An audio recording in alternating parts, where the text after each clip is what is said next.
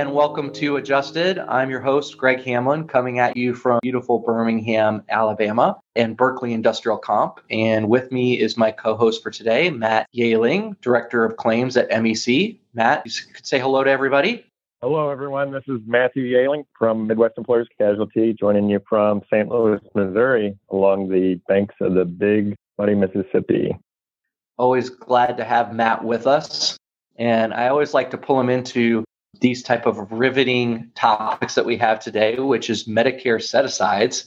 While my company has some experience with it, Matt's operating unit focuses on excess insurance, so they see a lot of these. So I thought he would be a good teammate today as we bring in our special guest, Daniel Anders, Chief Compliance Officer at Towers MSA Partners. Dan, if you could say hi to everybody. Sure. Hello from the northern suburbs of Chicago, where I am. Excellent. I grew up in Indianapolis, so not too far. So many weekends in Chicago growing up. On I-65. That's right. In fact, we lived in Lebanon on the way to Lafayette for a while. So, very nice. Spent a lot of time on 65. Yeah, the last time I drove down I-65, we were going to North Carolina, and we saw I haven't seen many burning cars, but there were 3 burning cars along the entire route in separate incidents throughout Indiana. Oh my gosh. Well, I love my Hoosier State, but it sounds like it was a bad week. Yeah, I know. So, Dan, how did you end up in compliance and in the insurance industry? I'm sure in first grade, when you had career day, you showed up as a compliance officer at your show and tell. Is that right? Exactly. I had my little junior work comp claim with me and all dressed up and ready to go. So no, like many, it was an unpredicted path for me. I'm an attorney, and from an early age, I did think I eventually become an attorney. So that did eventually lead me on that path. But I would say that the path to work comp was interesting, if you want me to expand on that. Yeah. So so I assume you went to law school somewhere, was it in the Chicago area? Yeah. So after I graduated from college, I actually worked on a political campaign and thought my future would probably be in more politics and government, and worked on the re-election campaign of Jim Ryan, who was the Attorney General in Illinois. And this goes back to 1998, and stayed on there as once he was reelected, public information officer. So actually was in the press office there and was a spokesman for the Attorney General's office on all sorts of matters, which was cool. You got to meet reporters and go out to events and represent the office, and that was fun. So I went to law school at night for 4 years while I worked at the Attorney General's office. And then he decided to run for governor in 2002. He ran against, probably know, the infamous Rod Blagojevich, tried to sell Barack Obama's Senate seat. Well, unfortunately, he did not defeat Rod Blagojevich, and Blagojevich was elected governor. So at that point, I was graduating from law school. I didn't have a job because he was leaving office. And a friend of mine at a defense firm in Chicago that did work comp and liability matters reached out to me and said, well, why don't you apply? And I actually applied concurrently with the state's attorney's office there, and actually wanted to stay in government and thought I'd go in that direction. But I also applied at this law firm. I took the bar exam and contacted the state's attorney's office, and they said, well, we don't look at hiring until we know you passed the bar, and probably would be November or later. And the law firm contacted me and said, well, we'll hire you today and bring you in. Well, I have loans. So yeah, that's right. Those need to be paid. So I started at the firm in Chicago and did work comp, which meant, obviously they don't teach that in law school, or at least I don't recall them having a work comp class.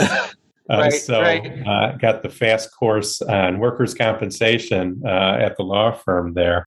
And that's essentially how I ended up in doing this line of work. Once you get in, you never get out. No. Right? Yeah. And here I am today. I know time goes quickly too. Tell us a little bit about your company, Tower MSA Partners. Sure. So, no offense to big corporations, but I love entrepreneurs, and Rita Wilson and Christine Dudley, going on 11 years now, started Tower MSA. And Rita had reached out to me, when was that?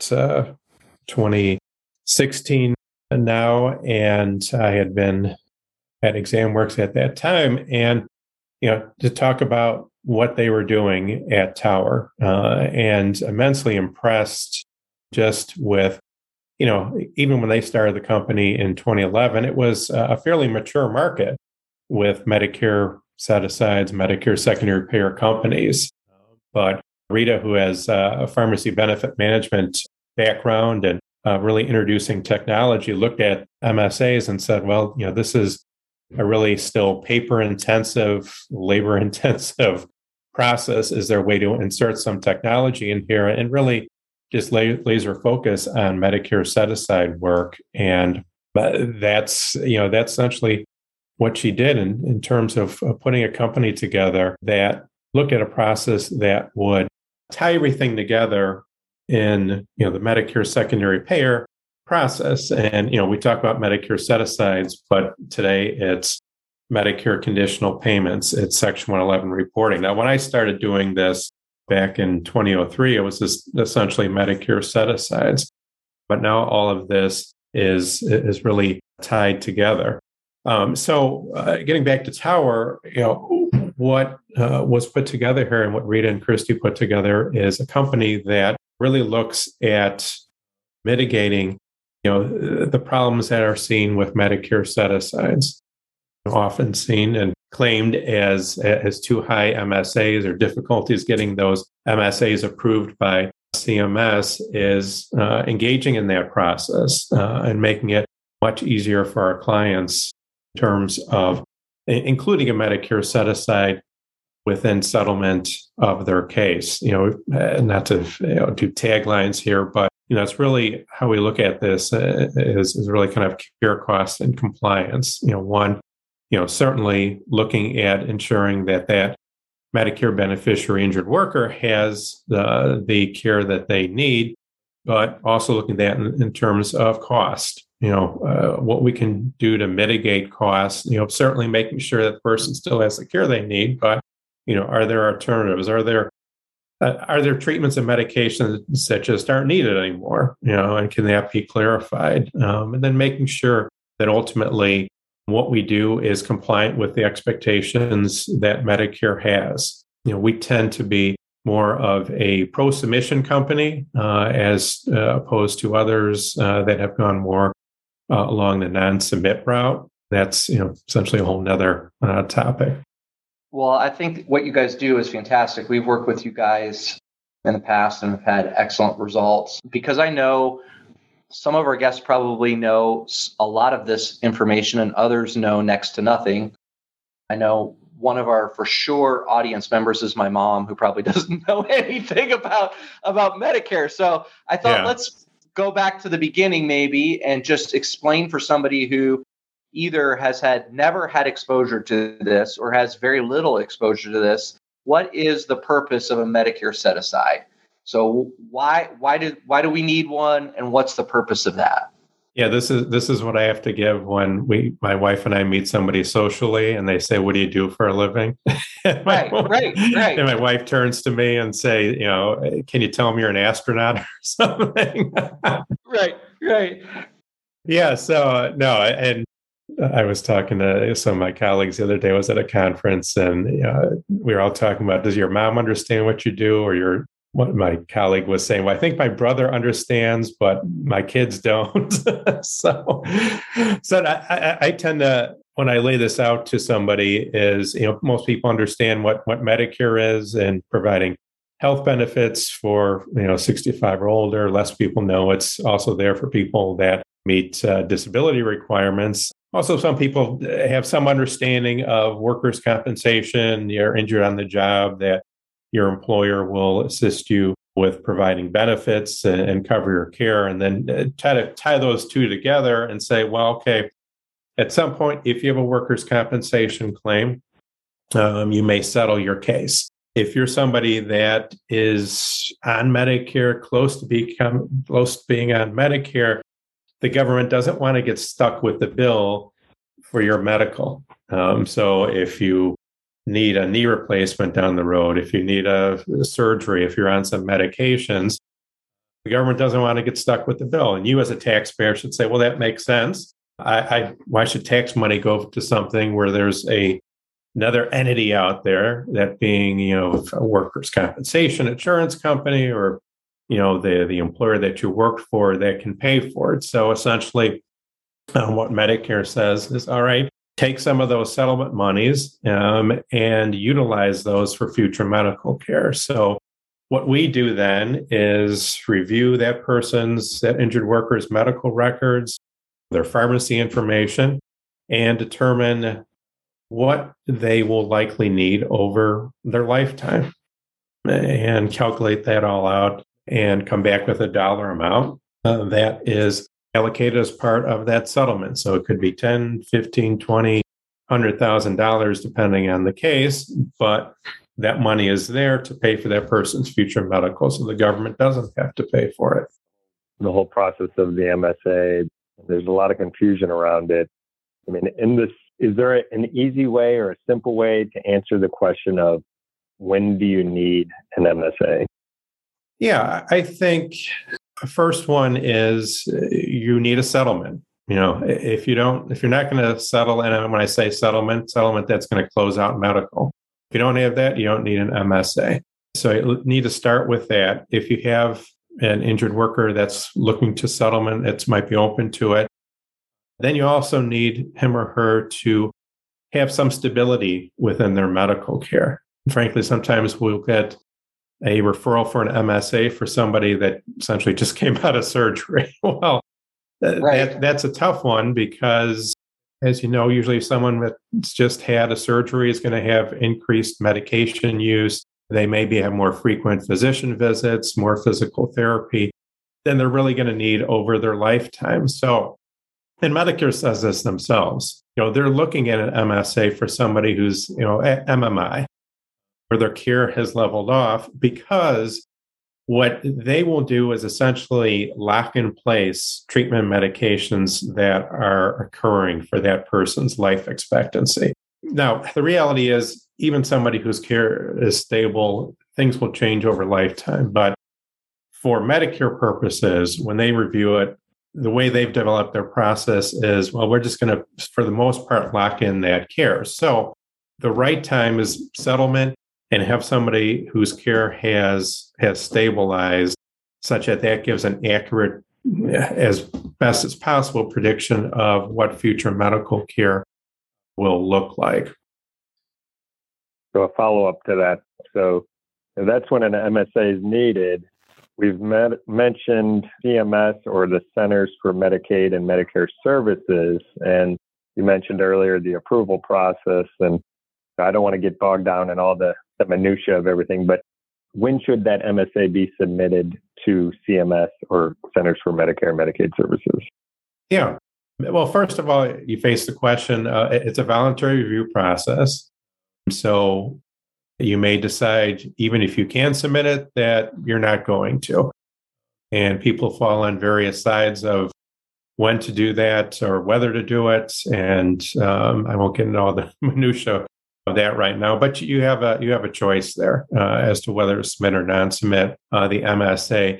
Medicare only allows you to submit if you meet a certain criteria. So you have to either be or have an injured worker that's a Medicare beneficiary and a total settlement that exceeds $25,000, or you have someone that has a reasonable expectation of Medicare eligibility within 30 months and the total settlement exceeds $250,000. So if you meet either of those, I should say, criteria, then you can submit the MSA. So that gives you thresholds. There's still a timing element here as to when to submit. And I'd say, again, getting back to making sure that medical care has leveled off, but also that you've addressed any cost drivers on the MSA, any loose ends. At Tower, half of our MSAs receive what we call physician follow-up service. So, essentially a free service from us, because what we've saw, and we've developed this over the years, is we'll get these in, and at no fault of the adjuster, because they look at these differently than we do when it comes to what Medicare wants. But we'll look at the records, and there seem to be medications listed there that injured worker is no longer on.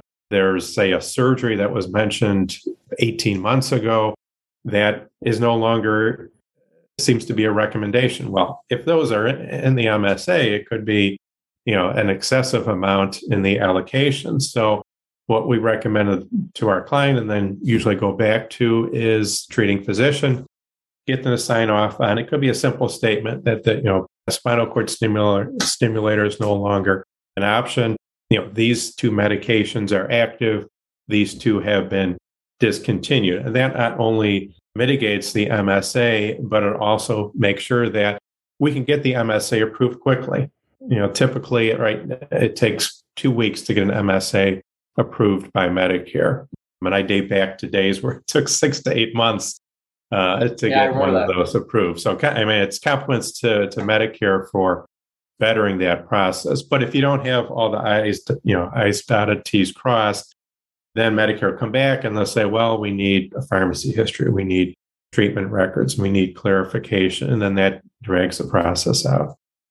You made some good points there on making sure that the right information is provided. And I think we hear that all the time, garbage in, garbage out. And, if we don't give the right information to explain what the treatment is, then we're going to get things that aren't actually accurate for their future allocation. So it's really important, I think, what you were talking about, to make sure that, okay, if there are medications listed or treatments discussed, and then we know that's changed, but we're not giving them the information that it's changed, then we're probably going to be surprised on what they're recommending for this person's lifetime care.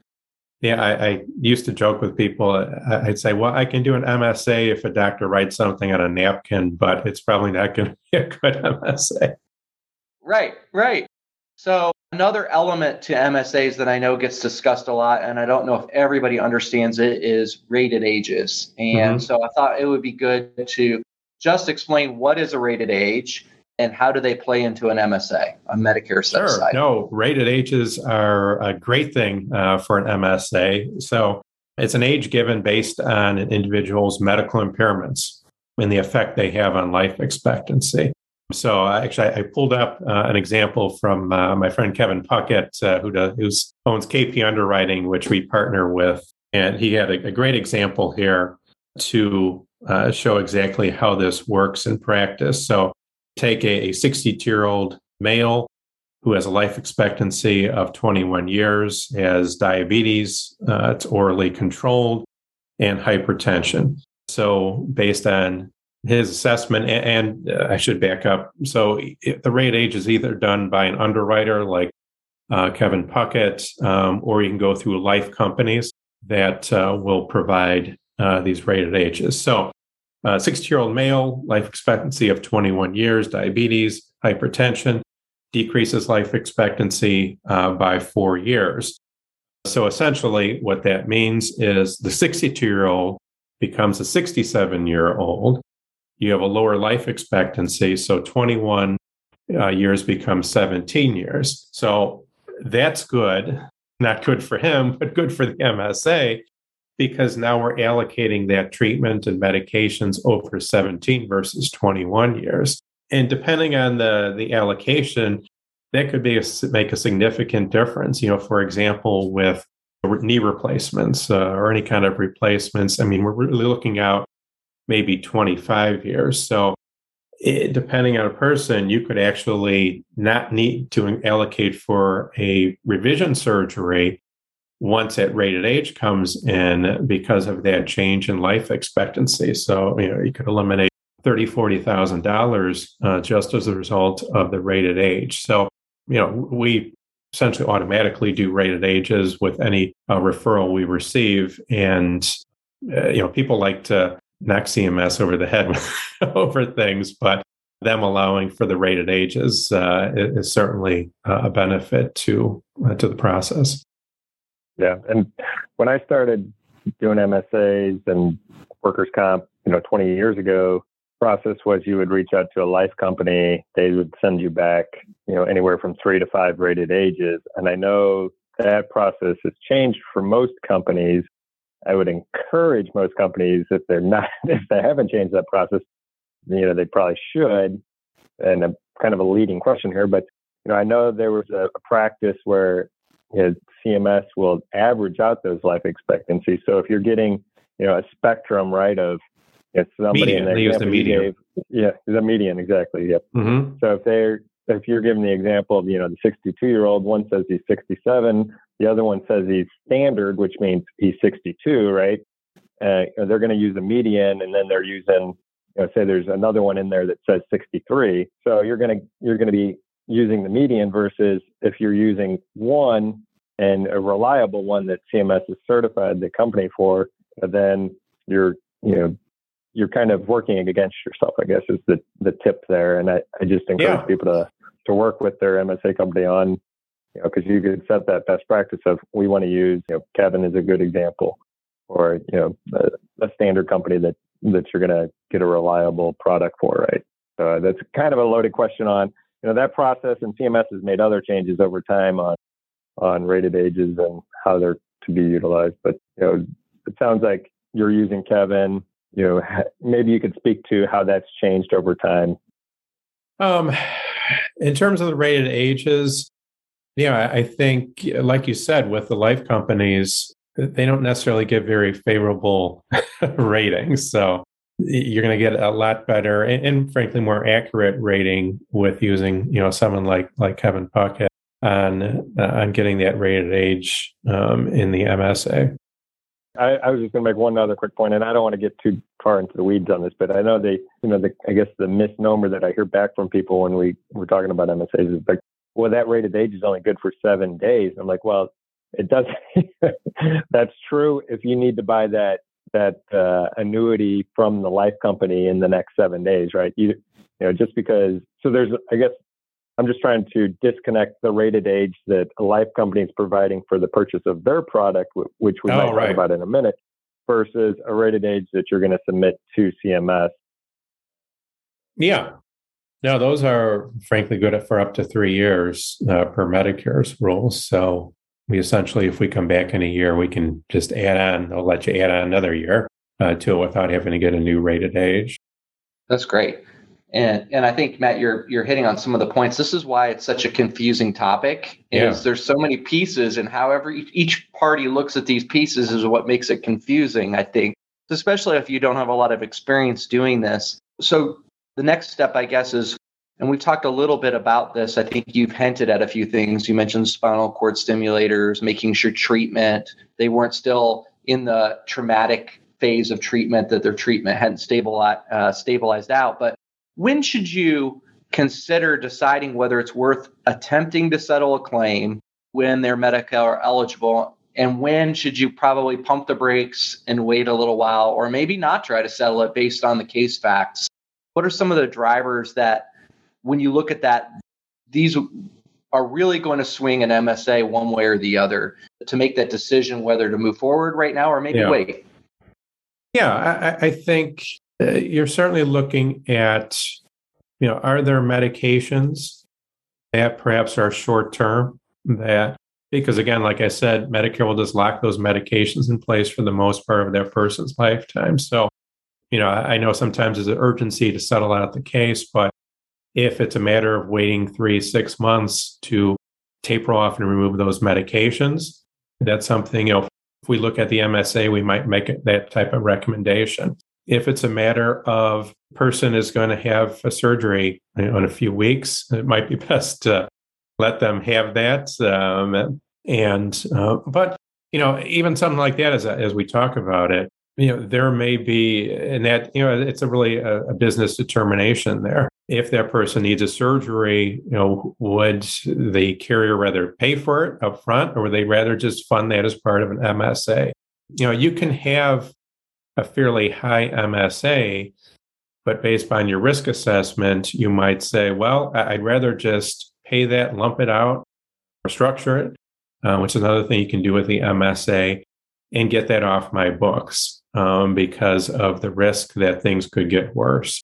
And that's something that really becomes, risk management, how much you want to spend on resolving that claim. But, what we try to do, when we get these files is, initially make a determination, because I know, typically they come to us and wanting to settle the case. Are there things that we can do to mitigate that or to confirm that the MSA that we develop will be approved by Medicare as is? So we're looking at what that might be. And again, as I referenced earlier about reaching out to the treating physician, clarifying prescription medications. And more often than not, we can successfully do that. But yeah, there's ones that are just trouble. And there's not much you can do. Person is treating immensely.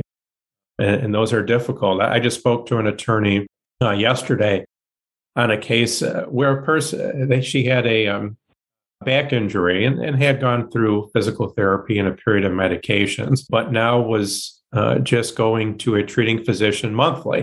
And the treating physician is really doing nothing but giving her work off slip every month. And she's been doing this for 2 years. So from an MSA perspective, and this one is probably not even going to be submitted to Medicare, but I told the attorney, even where we look at these more aggressively when they're not going to be submitted, it's hard for me to reduce physician visits when the person has continually gone there monthly for, I think it was 2 years ago, and 2 years. I need some clinical or legal basis to reduce that. But I think it was, $53,000 on an MSA. And those are difficult. We run into situations like that. So we discussed the case, and I think her option was they're actually going to do surveillance and take that back to the treating physician and see if the treating physician will at least acknowledge that monthly visits, or perhaps even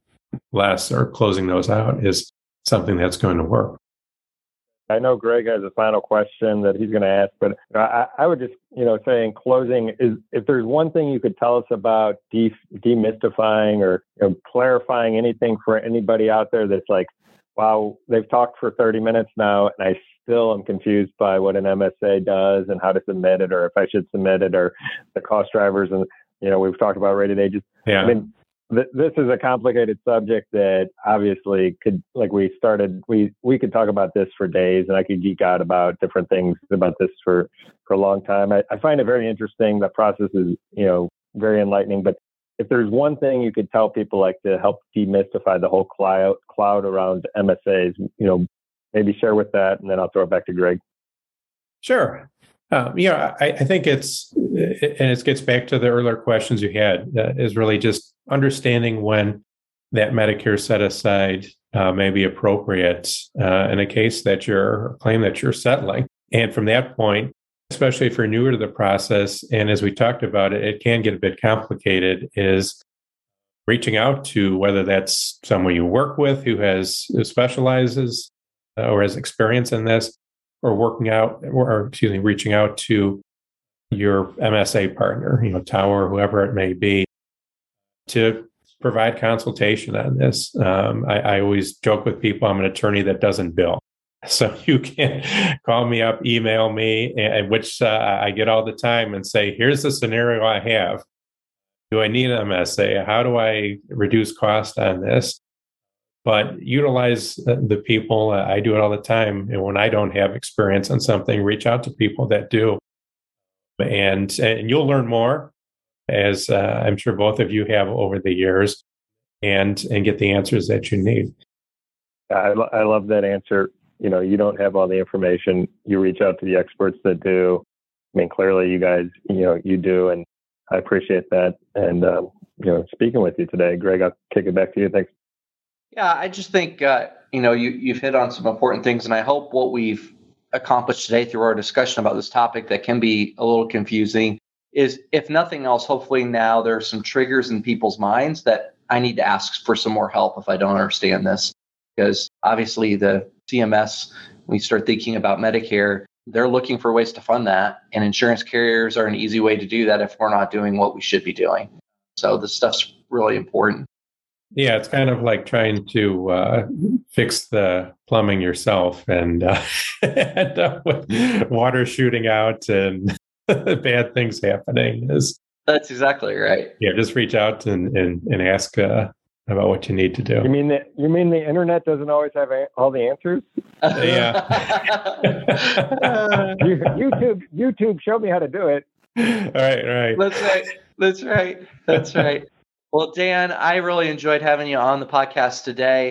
One of the things that I really wanted to focus on this season, to change things up, is to put some good vibes out in the universe. And so I'm asking each of the people we interviewed if they could share a memory of a time that you were truly happy, and what were you doing and who were you with, Dan? Yes, certainly. That's a great idea. And it's been wonderful talking to both of you today as well. So this is fairly recent, and it's certainly the happiest moment we've had in some time. Our second son was born on December 30th, Charles Patrick, Charlie. So we were, of course, in the delivery room, and he came out and 10 fingers, 10 toes, and screaming at us. And just a wonderful moment. And frankly, he was an unexpected surprise for us. So it was just very wonderful for my wife and I and our family. I totally can relate, Dan. I'm still in the sleepless nights with our 3.5-month-old, but it really is. I'll tell you, there's nothing better than seeing your child smile, especially the first ones and those first few moments. That's what it's all about. That's why we do what we do. Exactly. Yeah. Well, I certainly appreciate having time with you today, Dan, and again, encourage people to, if they have questions, reach out to you on this topic. And I know you'll be happy to help, and just remind our audience to do right, think differently, and don't forget to care. And we will hope that you'll join us in future episodes. They're released every 2 weeks. So until next time, bye, everybody.